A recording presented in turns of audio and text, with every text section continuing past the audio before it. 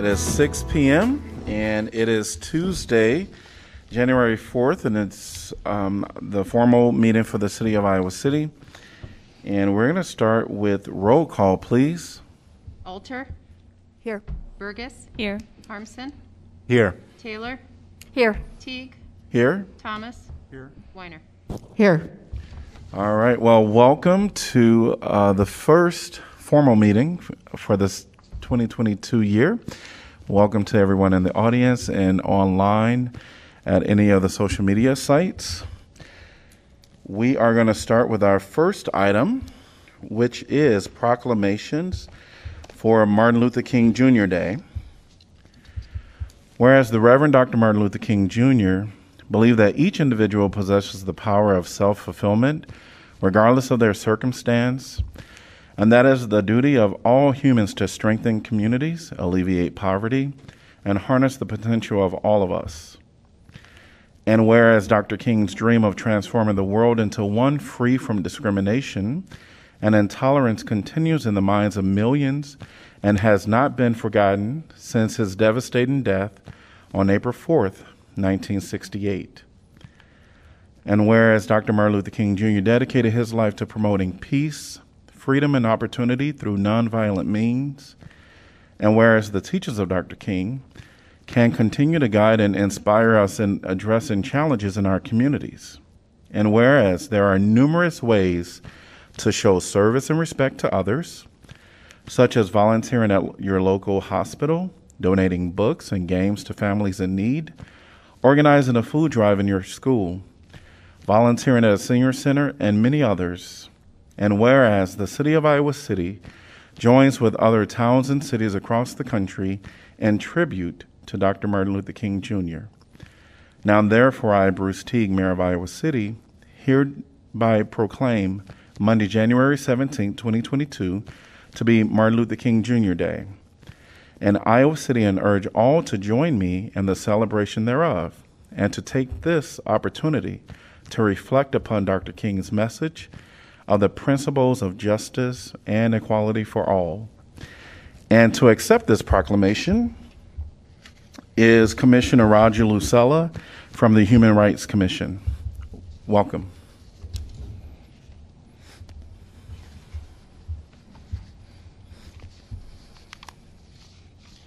Yes. Hello, my name is Roger Lucella. I one of the commissioners of the HRC. I am humbly accepting this on behalf of the incredible and amazing commissioner who serve on the Human Rights Commission. Dr. King gave the most famous speech that we all know. Many of us know it, have heard it time and time. But besides the speech, there were Dr. King's teaching. The teaching of Dr. King are what pushes us to embrace each other's differences and tackle challenges together and to better our community. In this community, there are a multitude of men and women whose name will never be on a history book, but they are living Dr. King's teaching. Those who work hard and never stands in front of the council to complain or to seek praise. Those who you don't see their name on local papers or election ballot. Those men and women who through countless acts of quiet work do bring about changes in our community. These people are both black, white, young, old, male, female, gay, straight, and trans. They all have one thing in common. They share the love of this community. So as we celebrate Dr. King's this year, each of us need to ask one question. How am I living his teaching? What am I doing to better this community, not just to remember his speech? Thank you, Council. Thank you, and I'm going to come and present this to you.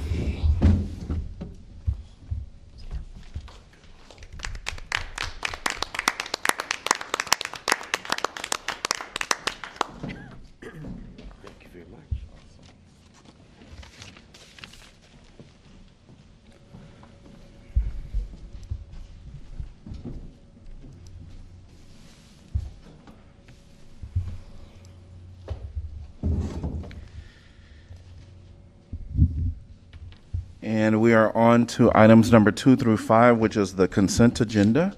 Could I get a motion to approve, please? So moved. Second, Thomas. Moved by Weiner, seconded by Thomas. Would anyone from the public like to address this topic? If so, please step to the mic.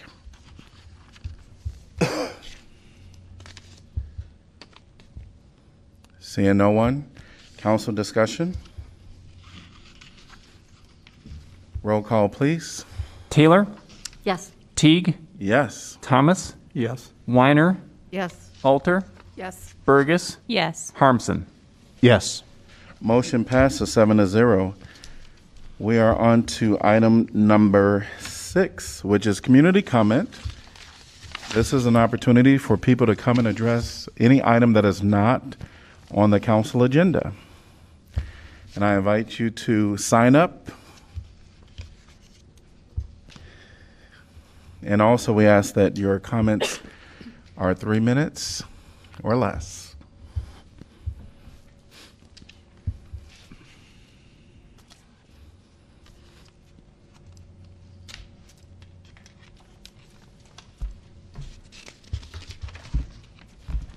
Welcome. Please state your name and the city you're from. Good evening. Temple Hyatt, and I'm from Iowa City. I hope everyone had wonderful holidays. The families in Oxford, Michigan, their holidays were probably not as happy as most. I'm here today to talk about gun violence in schools and the impact of school shootings and incidents of gun violence covered in the media never cease to alarm us, with all too familiar scenes of families in schools in the aftermath of a tragic event like that happened in Oxford, Michigan. As gun sales surged in 2020, the issue of gun violence in schools continued to concern many parents, educators, students, and leaders in our community, leaving many with feelings of helplessness. But we can take action together to keep our schools safer. Here are some facts about gun violence in schools. While mass shootings in schools account for less than 1% of school gunfire incidents, they represent 1/4 of overall gun deaths at schools. Up to 80% of shooters on school grounds under the age of 18 obtain the guns they used from their home or the homes of their relatives or friends. 58% of school shooters were associated with the school where the gunfire occurred, the majority of whom were current or former students. In 100% of incidents of targeted school violence, there were warning signs that caused others to be concerned. And in 77% of incidents, other people were aware of the shooter's plans in advance. We also know that gun violence disproportionately affects students of color, and that the threat of gun violence at school negatively affects students' learning. These are some of the facts that suggest that we as a community need to do more to prevent the threat of gun violence among our students. Thank you. Thank you. Welcome. Thank you. Good evening. Thank you for this chance to come after Temple. Please. The current my name is Lorraine Whittington, 1907 Ridgeway Drive, Iowa City. The current reality, as Temple demonstrated, is that gun violence among school-aged children, whether at home or at school, is a community issue that is not going away unless we as adults do all we can to prevent it. We're encouraged that the Iowa City School District School Board will be considering a resolution to notify parents and adult guardians of a district expectation that firearms at home be kept secure from students and minors. This effort was presented to the Iowa City School Board as part of a nationally recognized gun safety program called Be Smart. Be Smart is neutral on the topic of gun ownership. It does not advocate for changes to gun laws. Rather, it emphasizes the power of each and every adult to exercise agency for the safety of children and teens in our community in 5 steps. The S in Be Smart or in SMART stands for securing guns in our homes and vehicles. The M is for modeling responsible behavior around guns. Among other safety measures, this includes securing, not hiding, guns in our homes. A is for asking about the presence of unsecured guns in the homes of places where our children visit. R is recognizing the role of guns in suicide. This is important because of the increased danger of guns in any suicide attempt. And T is for telling others about the Be Smart message. For nearly 7 years, we have given well-received presentations of this Be Smart program to adult audiences in the community. We're here tonight to ask the City Council to consider how we might spread this message of safety within programs where the Iowa City government interacts with parents and adult guardians of our city's youth. We would certainly welcome further conversation with council members and be happy to provide more information about the Be Smart program with council members. And with that, I thank you and wish you all a very happy New Year. Thank you and Happy New Year. Would anyone else like to address a topic that is not on the agenda?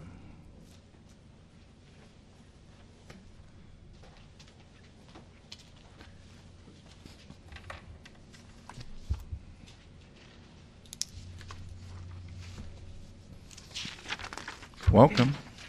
Good evening, Council. Good evening, Council. My name is Dan Cobble, and I would just like to reiterate the need to address gun violence in our community.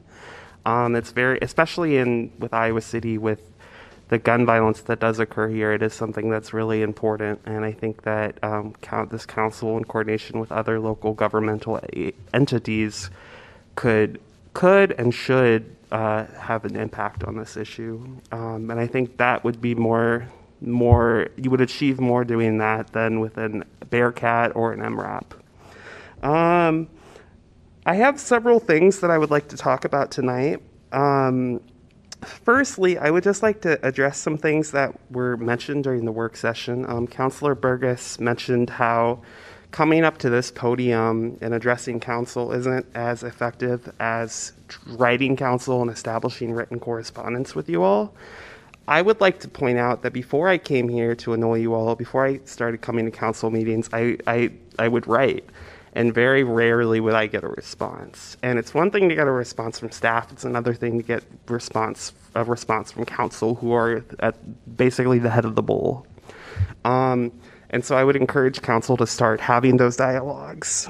And so from your comments at the work session, the mayor and this council complained about the last meeting and how we disrupted it by repeatedly coming up to the podium to make comments about meeting accessibility. This is completely mind-boggling to me, especially because rules were followed to the T. Comments about accessibility were germane and relevant to each agenda item because they directly related to how the public engaged with them. Yeah, and our conduct may have been annoying to you, but it wasn't out of order.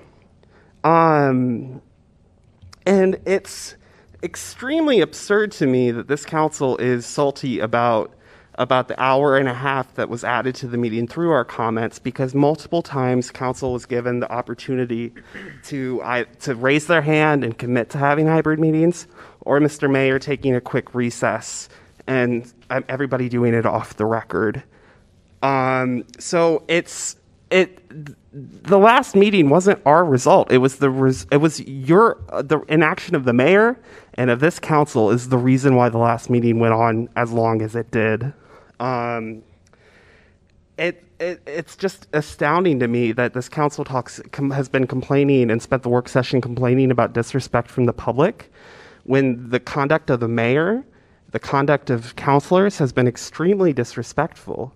I mean, y'all reap what you sow. And I would just like to encourage self-reflection and, just do what you can do and be better. Thank you. Thank you and Happy New Year.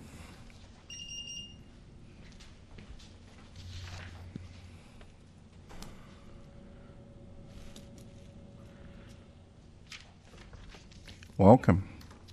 Hello, my name is Noah. Happy New Year to y'all. So yeah, last meeting, I was asking for shelter for my friends because I have many friends who are houseless because I deliver meals to them. I cook meals for them. I know these people. I work with these people because they are my friends, and this city is failing them for so many ways. I'm really distracted.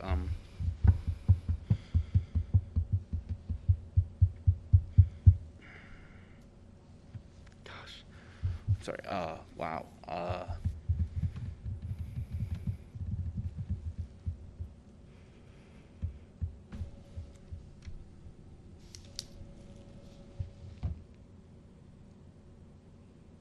I'm sorry. My brain is not working right now at all.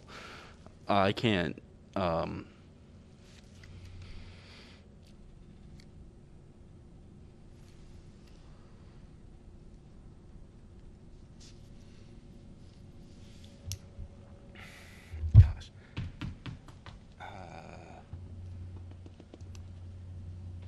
What's this thing?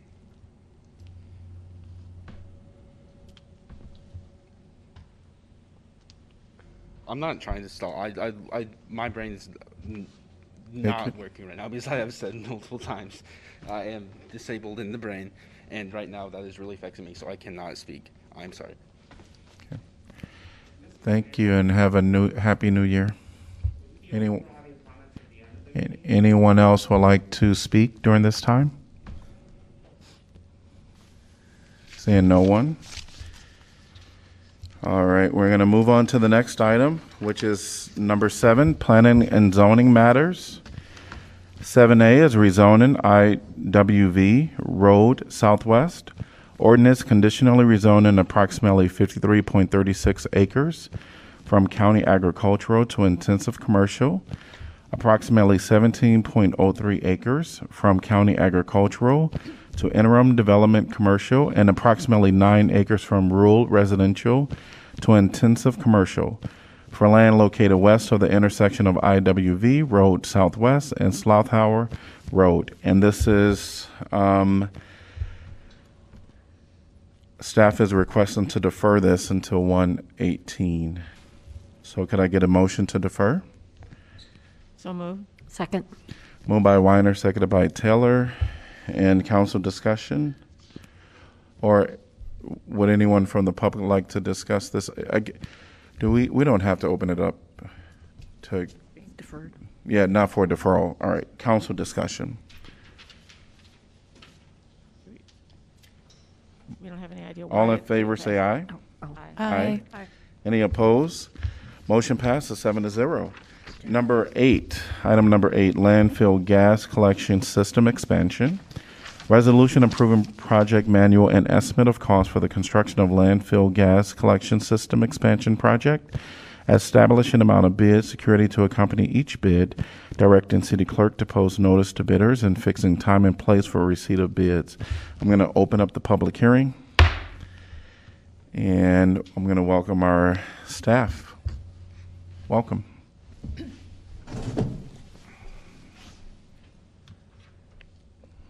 Joe Welter from engineering, and I'm the project engineer on this project, so I'm going to walk you through what we're doing with this project. So, So located at the landfill, I think everybody knows where that is, west of the Interstate 218, south of IWV off of Hebel Ave Southwest. So this project, as shown on that picture, is in the black with the extents in the lighter blue. It's located on the west, south, and central portions of the landfill site. The proposals install 5,100 linear feet of new gas extraction piping. This will give us a full loop around the active and closed cells at the site. It'll accommodate better leachate and condensate removal in the existing system and this proposed system. We're adding additional cleanouts so that we have better access to the system and able to respond to any clogs or any kinds of system disruptions that we have. Overall, this project is an effort to have better system reliability on site with the goal of improving our compliance at the landfill with our environmental regulatory requirements that we're required to meet, both by our air permit and our solid waste disposal permits. So this project will enable more landfill gas to be collected from the newest cells, the FY09 and the FY18 cell, as well as the new cell that we'll be starting to design this year. Future horizontal collection lines, which will go through the upper portions of the fill, as well as vertical extraction wells, which get drilled down through the existing cells, will tie into this expansion. We're opening bids later this month with the anticipated starting in March, the completion, substantial completion in May, final completion in June. The estimated cost was $648,000. I'd like to thank HDR Engineering, who designed this project for us, and there's my contact information as well. Great. Any questions for Joe? Joe, what kind of gas are we talking about, and what happens to it once it's extracted? Sorry, who's speaking? I'm sorry, that's me. Thank you. Thank you. Sorry, the masks. Yep. Landfill gas is primarily 50% methane and 50% carbon dioxide. There is some oxygen and other impurities in it, but generally speaking, it's about half methane, half carbon dioxide. Currently, the gas is collected and we flare it at the site. We burn it. Thank you. And if maybe I missed it, but then what happens to this gas once it's collected by the system? It's collected, and the piping is all directed towards, with system pressures directed towards our flare. It's burned. The methane is burned, and the carbon dioxide's burned. Thanks. Yeah, if council were to look at our carbon study when we produce that from our climate action office, the burning of the methane is the biggest contributor in terms of the city's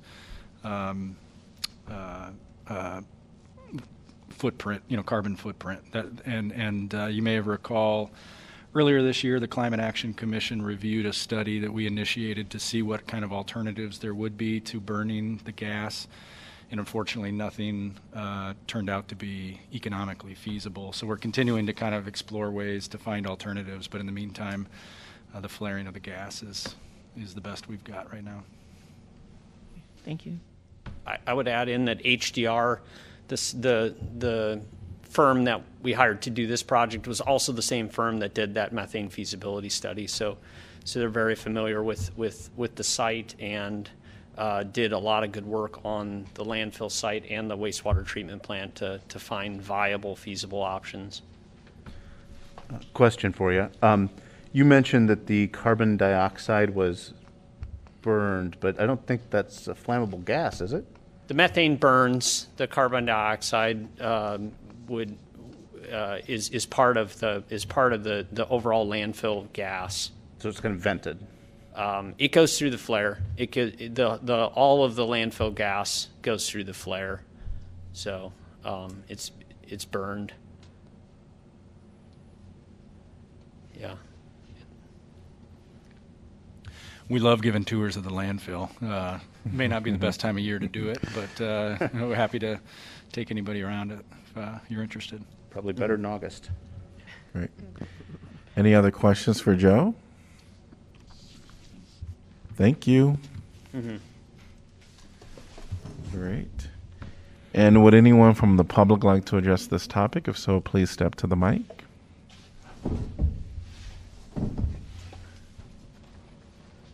Welcome. Hi. Two things. I would just like to encourage the council and city staff just to be very cognizant of the environmental impacts of this and just being sure that everything with this is being done in the most effective and environmentally conscious way. Secondly, I would like to encourage the mayor to invite Noah on agenda item number 14 to come up and comment if he would like to.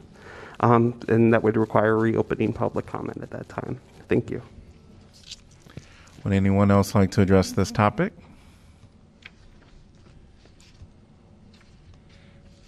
Seeing no one, I'm going to close the public hearing.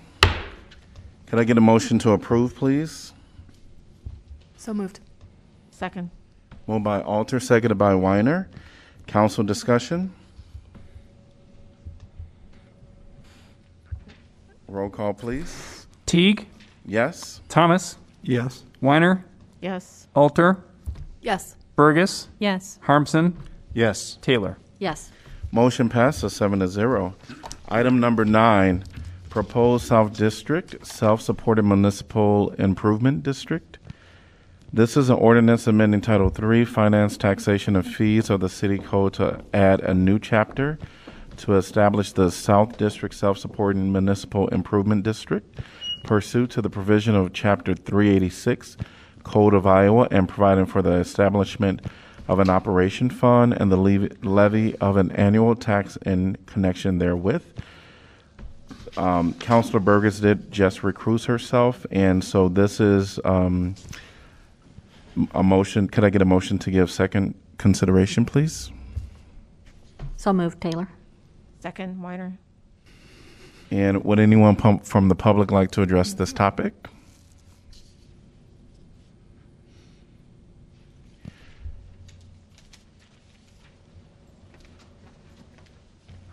Welcome. Hello. So yeah, my only, I guess, real concern with this issue is that it's going to bring cops more into the South District to harass more and more people in there. Like, I already know people who were houseless on the South District, and the cops have been moving them along and to make them invisible, because this city would rather hide its problems than actually address them by helping people.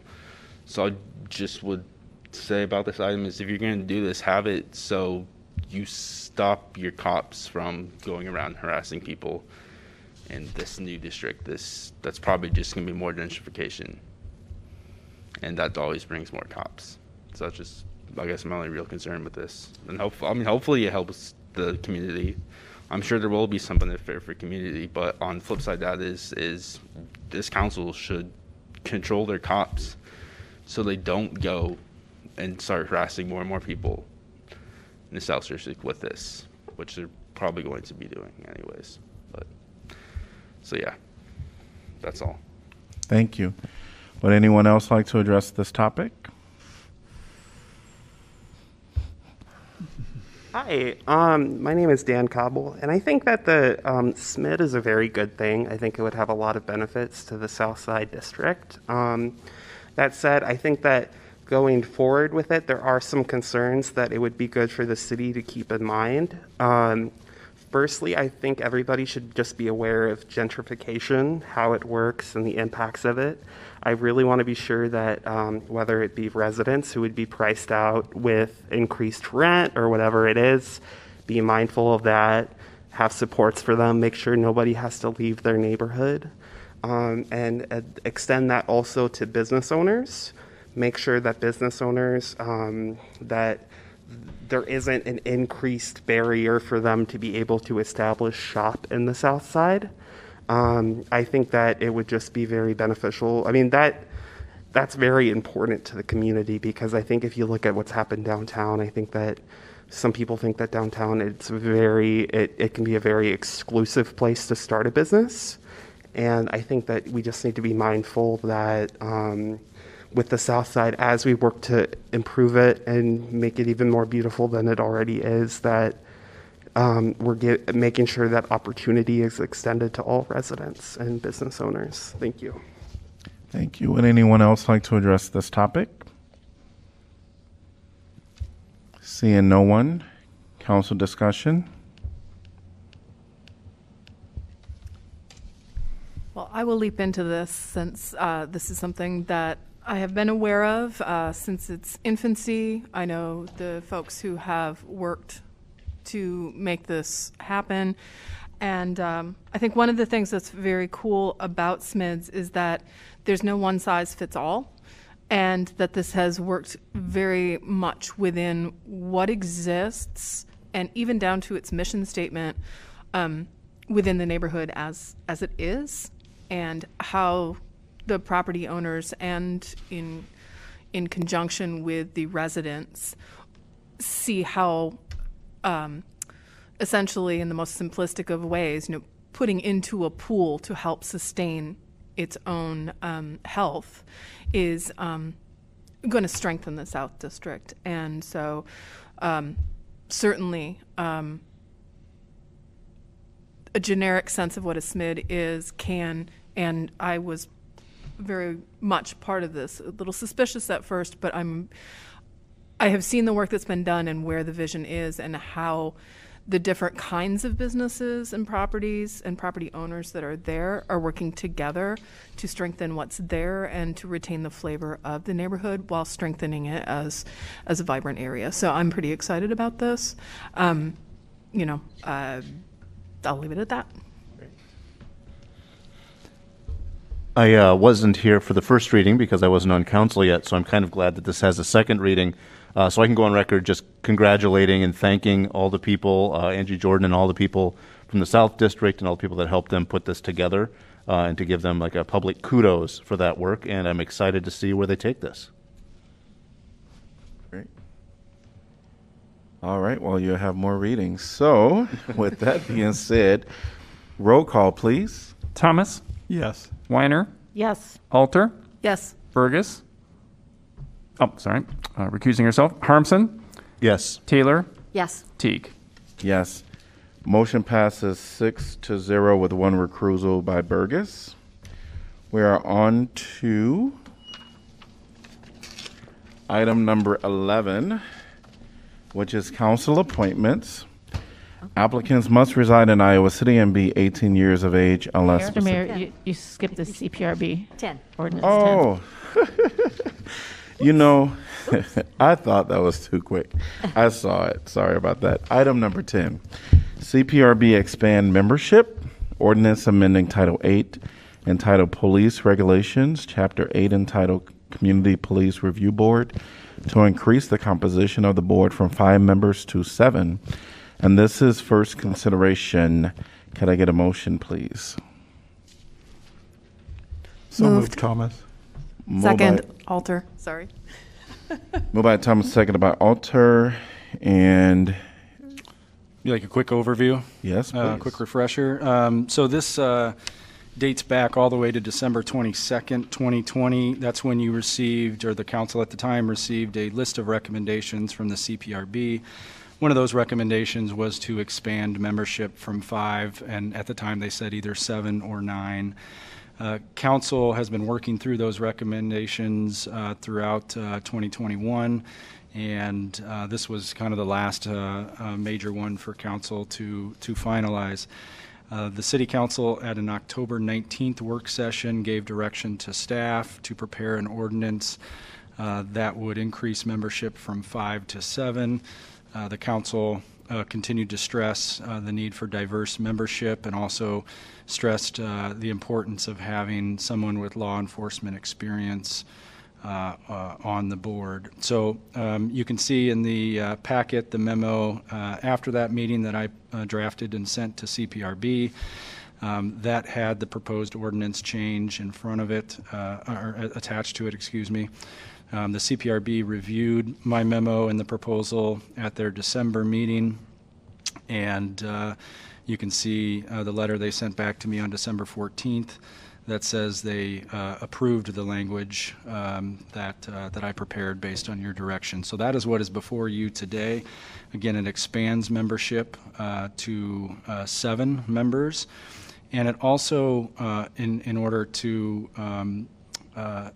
help broaden the pool for folks with law enforcement experience, it removes a provision that previously restricted anybody that was employed by the Iowa City Police Department within the last 5 years to serve. So the way it sits right now is that if you've been on the Iowa City Police Department for the last 5 years, you're not eligible to serve. This removes that requirement and just says if you're a current police officer, you are not eligible to serve. And that was the way that we attempted to broaden the pool. Happy to answer any questions. Again, this comes with a recommendation from staff and CPRB. Great. Any questions for Jeff? Would anyone from the public like to address this topic? If so, please come forth. Welcome. Hi, there are several things about this that And are... please state your name again. Dan City. Cobble. There are several things about this that are pretty concerning to me. First of all, removing the 5-year waiting period for a former member of the police department to be appointed, that should be a no-no. I'm sorry, but I understand that they're trying to expand it so that they can have more people be involved who have law enforcement experience. I'm sorry, but even that is a problem in and of itself because, I mean, I've had conversations with former Mayor Pro Tem Salih about how when she was on the CPRB, people who had law enforcement experience who were who knew the workings of policing, they often hold up the process of justice for it. And I mean, you've seen that with Steve Dolezal and Coralville CPRB. They're very reluctant to hold police officers accountable. They are. It's a fact. I mean, if you observe meetings, that's a definite trend that you will pick up. And having someone who less than a week ago could have been a cop, and now they're in a position to judge one of their former dictate whether one of their former colleagues has done something wrong, that problem is going to be amplified tenfold. You cannot have it be like that. I would even go further and say that I think that, the rationale for having former law enforcement officers on these boards is that they give the police mindset about these issues. But, I mean, in reality, they often hold up the process of justice. And I would encourage members of council to talk to other people, talk to former Mayor Pro Tem Salih about this. It's a real issue. It's very concerning. And I think that ultimately, at the end of the day, this would harm the efficacy of your CPRB. And, I mean, that 5-year waiting period really needs to go because, I mean, it's going to hamper, the ability of the CPRB to do its work. There's just a lot about this that's really bad. I think it would be cool to, ultimately, adding more members to the CPRB isn't a bad thing. But if you're adding more members who are cops, who've worked with the cops that they're going to be having oversight over, that's messed up. And that will, again, harm the efficacy of the CPRB. So I encourage council to push back on this and push back and make it so that these cops aren't going to be in a position to dictate whether or not they're going to get their friends in trouble. Thank you. Thank you. Would anyone else like to address this topic? Welcome. Hello, my name is Noah. I'm in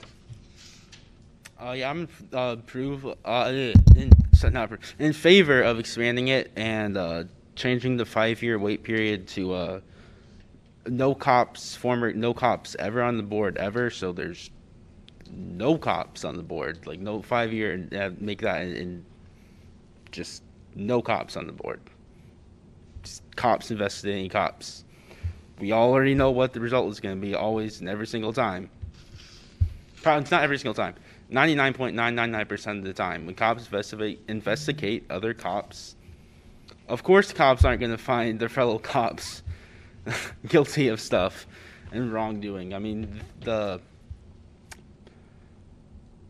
blue wall of silence, the stuff about the cops, they always stick together, which, props to them for being able to have unity like that, I guess. And I'm just going to talk briefly on a different object because I have written up what I was sort of going to say earlier, and when I couldn't speak. So I'm not trying to be disruptive or whatever. I'm just. Please do keep it to this topic. Can I? Will you give me at the end? Please keep it to this topic at hand. Can I speak at the end of the meeting then? Please I keep it wasn't to able this topic. Speak earlier. That's just what I'm asking for an accommodation. Please keep it to this topic. That's the topic at hand. Okay. Well, then I'm just going to be brief on it. This city needs to provide shelter instead of relying on third parties that are incredibly inconsistent. It is January 4th, and today is the first day of their shelter. That's not okay. We're already full in winter. We've already had several negative degree days out. Deadly. That's all. Thank you. There needs to be shelter that's not through some third party, through the city, because obviously Shelter House has dropped the ball year over year. This is not the first year that they have delayed the winter shelter. It's a year-over-year problem now. And the city needs to stop washing their hands of it, saying, oh, it's all Shelter House, it's Skylink, it's everyone else's problem but the own cities. When you can have a multi-million-dollar police department for public safety, but it can't provide the most basic shelter to people who who desperately need it, that is necessary. The only reason I'm speaking off topic is because of earlier, as I stated. So, not trying to be disruptive or whatever, just because I wasn't able to speak earlier. Would anyone like to address the topic at hand? Seeing no one, council discussion. If I'm reading the memo correctly, Jeff, did the CPRB recommend that they wanted to allow current members? No, Okay. they agreed with essentially my proposal, which was we still don't allow current employees. Right. So a current police officer could not be eligible, but someone that has retired or resigned from the department, pursue other work or whatever, could be eligible without that 5-year waiting period. Do the members who reviewed this draft of the ordinance, do we have any law enforcement former or current members currently? I may have that if you give me a minute. I mean, I could be wrong, but I don't think we currently do. We don't currently. I think I might I think the have prior chair had some law enforcement background, but I don't Last believe there's ones anybody were current. Don King and Melissa Jensen that had some background. Okay. So I just want to be clear, the members who are recommending this change didn't include any law enforcement or former law enforcement members, those who reviewed this ordinance. Is that correct? Correct. Okay, thank you. Yeah, if I do have a little bit of history. So we had someone with probation, parole officer experience serve from 2009 to 2017. We did have a former Iowa City officer that served from 2003 to 2009. Johnson County Reserve from 2 stints, 2007, 2014, 2015 to 2019. And there's a couple others. We go back further into the existence of the CPRB. So definitely some with related experience. It looks to me at quick glance that we had over the CPRB started in '96. It looks like we've had 3 former ICPD officers serve at one time or another. So obviously, Jeff, I remember reading something about that we as a council could waive that as far as having a member of law enforcement. Yes, you're not obligated to have a police officer on there. So if you've got applications and for whatever reason you decide not to, you still maintain that discretion. And Eric, correct me if I'm wrong on that. Yeah, I think that's right. That's written into the ordinance itself, and that's a existing language. So it's intended to broaden the pool, not force your hand. But it has struck me in sitting in on a number of the meetings that the current board sometimes is struggling to, in essence, to sort of understand what's happening or what's happened, or what the appropriate procedure is, or what order how they should interpret a particular order, or if they should approve a particular order. I'm not sure that I'm in agreement with having no waiting period, but the current members in any event, on the meetings I've sat in on, have indicated that they really want some law enforcement expertise on there. Or they think they would benefit from some law enforcement expertise, but I'm not sure that I'm completely comfortable with no waiting period. Yeah, just to expand on that, I think that's the key thing, and I think as you move to 7, you have to remember if you do put on somebody with law enforcement experience in the future, it's one perspective out of 7. But it is helpful when they can say, well, this is typically how maybe we trained on it, or this is how this policy would be interpreted. This would be why an officer may approach this situation like that. I think that perspective is really important. It's not necessarily going to change the mindset of a majority of a body of 7, but I think that is lacking right now, and I think that's been pretty apparent that police perspective can add value, and we're just missing that right now. Obviously, we've had it in the past, so it's possible, but we don't have a lot of applicants with police experience. At least for me, how I see it, we have the current CPRB that is making this request to the council. And I mean, I do know that, as been mentioned in some of the meetings, is just helpful.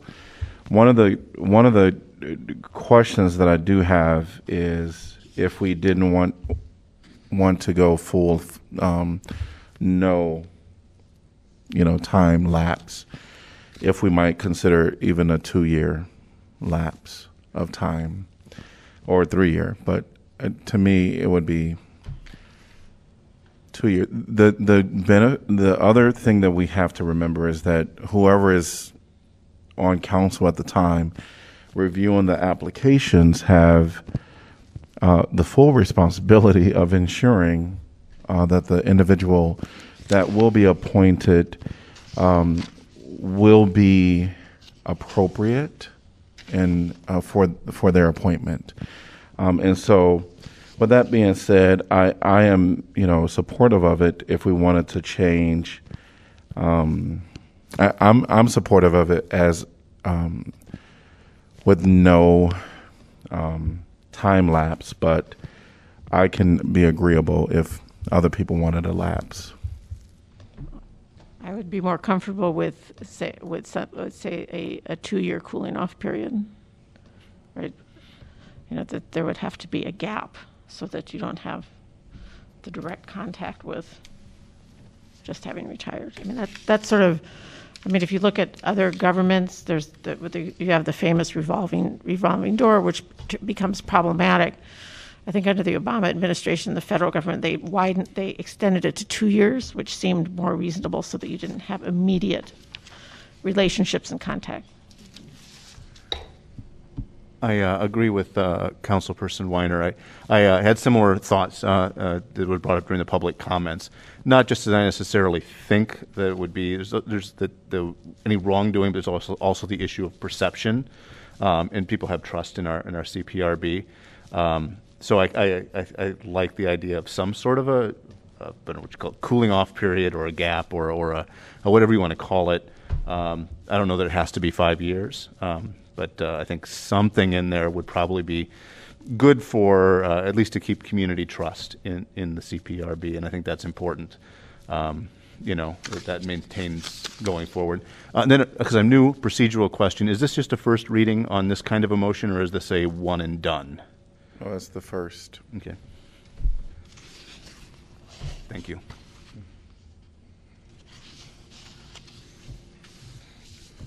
Hearing no other comments.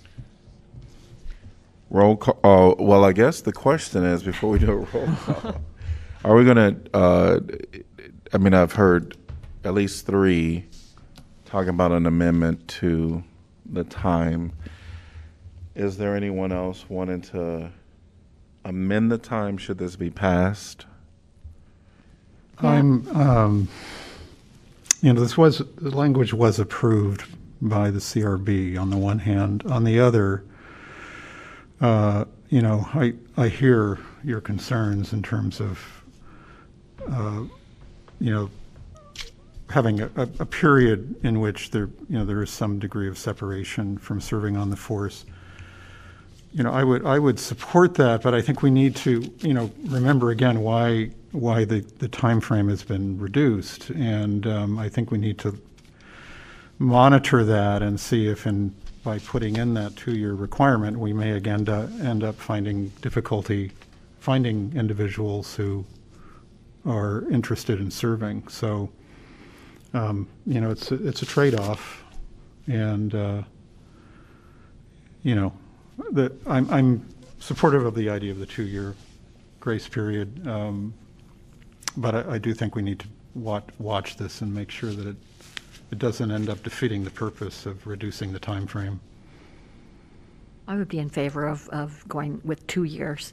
I think John's concern that, perhaps if they've left the force, they've retired or they've moved away, so they're no longer here, and that's why we're having difficulty, but it could be that others from other law enforcement agencies that have moved into town.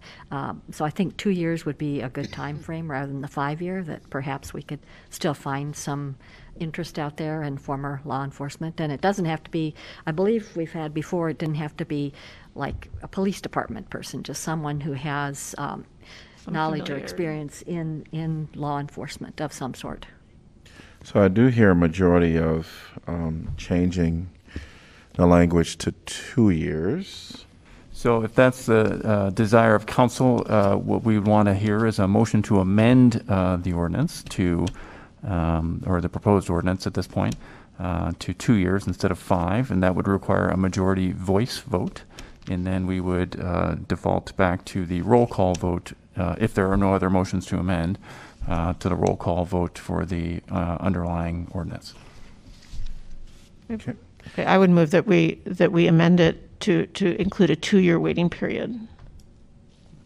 Can I get a second? I'll second. Okay. Burgess second. All in favor say aye. Aye. Any opposed?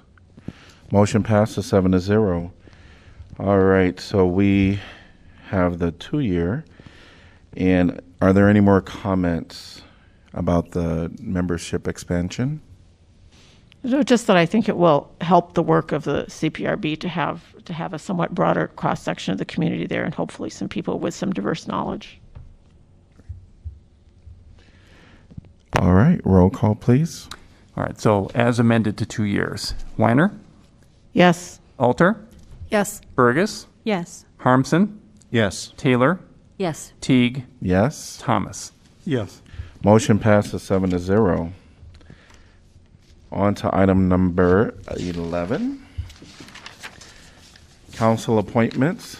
Applicants must reside in Iowa City and be 18 years of age unless specific qualifications are stated. 11A, Housing and Community Development Commission. Housing and Community Development Commission, 1 vacancy to fill an unexpired term upon appointment through June 30th, 2023. And then I'm going to go ahead and do the second appointment. I'll read that, which is 11B, is Senior Center Commission. And, well, let's do that one first. Sorry. So it's the beginning of the year. What could I say? We'll do the first one, Housing and Community Development. Kelly, I was just wondering if there's a reason why it seemed like when we last saw something for this, there were a lot of applicants. Is there a reason that shrunk so much? I think Laura asked me the same thing, and so I did check the previous applications, and it appears most of them were past the 1-year mark. One was not an Iowa City resident. I think another one is on another commission. So it appears that these are the 3 current. And we have a female requirement for this one. Right. I mean, I guess, and this may not be appropriate. I guess I was wondering if we might, given the fact that there's going to be another appointment to it very shortly because Mayor Pro Tem had to resign, if we might not go out again and get and seek a broader pool and then do 2 appointments at the same time. I don't know. It was hard to glean much information from these applicants. Yeah, and I don't know if we know for sure, but I think, Kelly, you weren't sure if we'd really promoted this opening on social media. Maybe we could make a point to do that, because I kind of had the same reaction as Councilor Weiner. We normally have a lot of applicants, and there wasn't. These individuals had all kind of indicated not knowledge of this commission, and I think it is kind of a technical one that maybe having a few more to review would be useful. I would be open to reposting and trying to advertise for it. I would agree. Sound like we have a majority for that.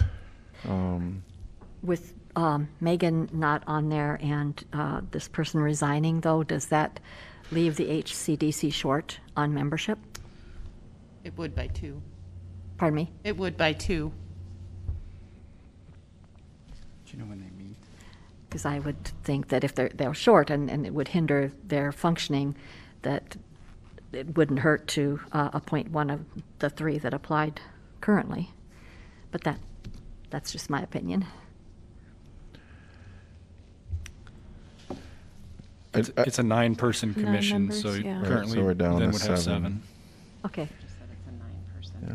I don't know if you have any thoughts on that, being that you're resigned.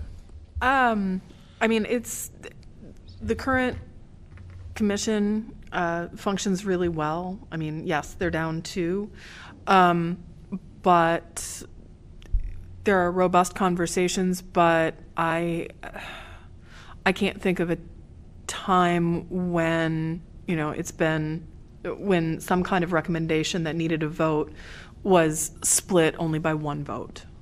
So the other consideration actually is that there's considerations of CDBG and home applications coming up that, honestly, if that's one of the first things that a new commission member would have to deal with, it's a lot. It's very daunting, and it's hundreds of pages of applications and a rubric. So it might be difficult to have, based on the pool that we saw, and part of this might be what's being asked in an application, but there's very little information to indicate even that there was any experience from applicants about reading grant applications, let alone other experience to understand sort of the ins and outs of agency needs.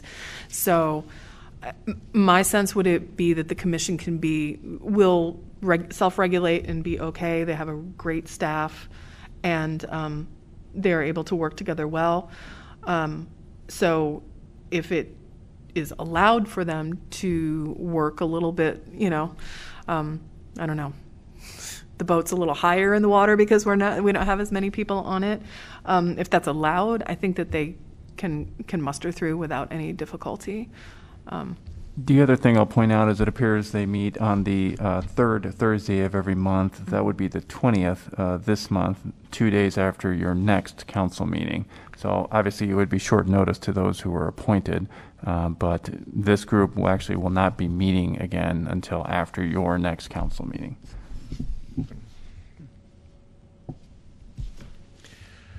Is that time frame doable for staff to advertise a little more aggressively? Sure. Yeah, I can push it out to communications and have them put some stuff out. With the holidays, I think it might be in everybody's best interest, the public, to have a little more notice. And we can still consider the 3 that are there. But I'm seeing some shaking of heads. So we'll delay this one until the next council meeting, and more communication will be going out to advertise this. On to item number 11B. Senior Center Commission. One vacancy to fill a 3-year term, January 1st, 2022 through December 31st, 2024. And we just have a no gender requirement for this one. And we have one applicant who seems quite conversant with the issues. I was impressed by the application. Yeah, I think we should appoint Victoria Carroll to the Senior Center Commission. I had a question for Eric. Although she was employed by the VNA, she said she has worked there and done some of the VNA things for the Senior Center. I assume it's like the blood pressure checks and cholesterol checks. Would that be a conflict if she serves on the Senior Center Commission, Well, if she's actually working at the center? And I apologize, I haven't reviewed her application, but you're indicating she works for VNA, not for the Senior Center. She said she takes classes at the Senior Center and she has volunteered for the VNA. And the VNA just, it's separate. I mean, they do it here at the Senior Center, but do blood pressure checks and cholesterol checks and those kinds of things. Right, I see that now. No, that doesn't represent a conflict. Okay, good. Because she seems to have a very strong understanding of the mission of the Senior Center. Seem like there's support for Victoria Carroll. Could I get a motion to appoint, please? So moved, Burgess. Second, Thomas. All in favor say aye. Aye. Any opposed? Motion passes 7-0. All right, we are on to item number 12, announcements of vacancies new. Applicants must reside in Iowa City and be 18 years of age unless specific qualifications are stated. Housing and Community Development Commission, one vacancy to fill an unexpired term upon appointment through June 30th, 2024. Applications must be received by 5 p.m. February 8th, 2022. Can I get a motion to accept correspondence? So moved. Second. All moved by Weiner, seconded by Taylor. All in favor say aye. Aye. Any opposed? Motion passes 7-0. Item number 13, announcements of vacancies previous. Applicants must reside in Iowa City and be 18 years of age unless specific qualifications are stated. Airport Zoning Board of Adjustment, one vacancy to fill a 5-year term. Airport Zoning Commission, Iowa City Representative, one vacancy to fill a 6-year term. Board of Appeals, Building Design Professional, one vacancy to fill a 5-year term. Historic Preservation Commission, East College Street, one vacancy to fill a 3-year term. Historic Preservation Commission, Jefferson Street, one vacancy to fill an unexpired term. Senior Center Commission, one vacancy to fill an unexpired term.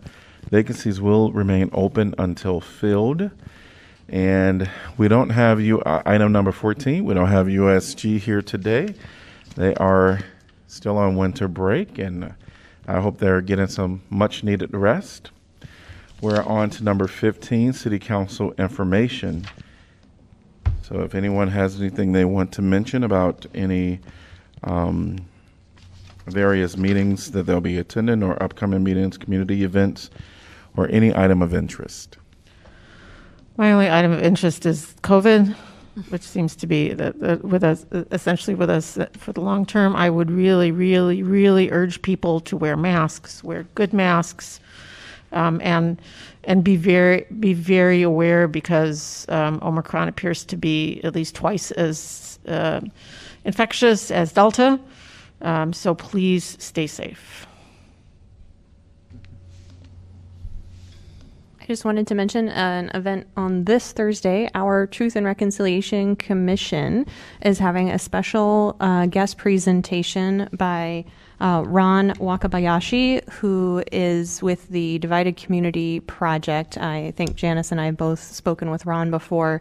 He has a very extensive history in working with truth commissions and also was directly involved with the reconciliation process relating to the internment of Japanese Americans after World War II. So he'll be presenting at the Truth and Reconciliation Commission this Thursday evening at 7 p.m., which you could view on Zoom. He is incredibly impressive. Yes, yes. And that's recorded too, correct? Yeah.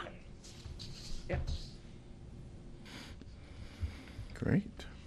Any other updates? Item number 16, report on items from the city staff, city manager. Just a reminder that we're back at it on Saturday for the annual operating budget review. This room, 8 a.m. Looking forward to a day of numbers Yes. with you. Have lots of coffee. All right, our deputy city manager. I don't have anything. All right. City attorney? Nothing for me tonight, Mayor. Thank you. City clerk? Nope. Item number 17, could I get a motion to adjourn? So moved. Thomas. Second, Taylor. All in favor say aye. Aye. Any opposed? We are adjourned.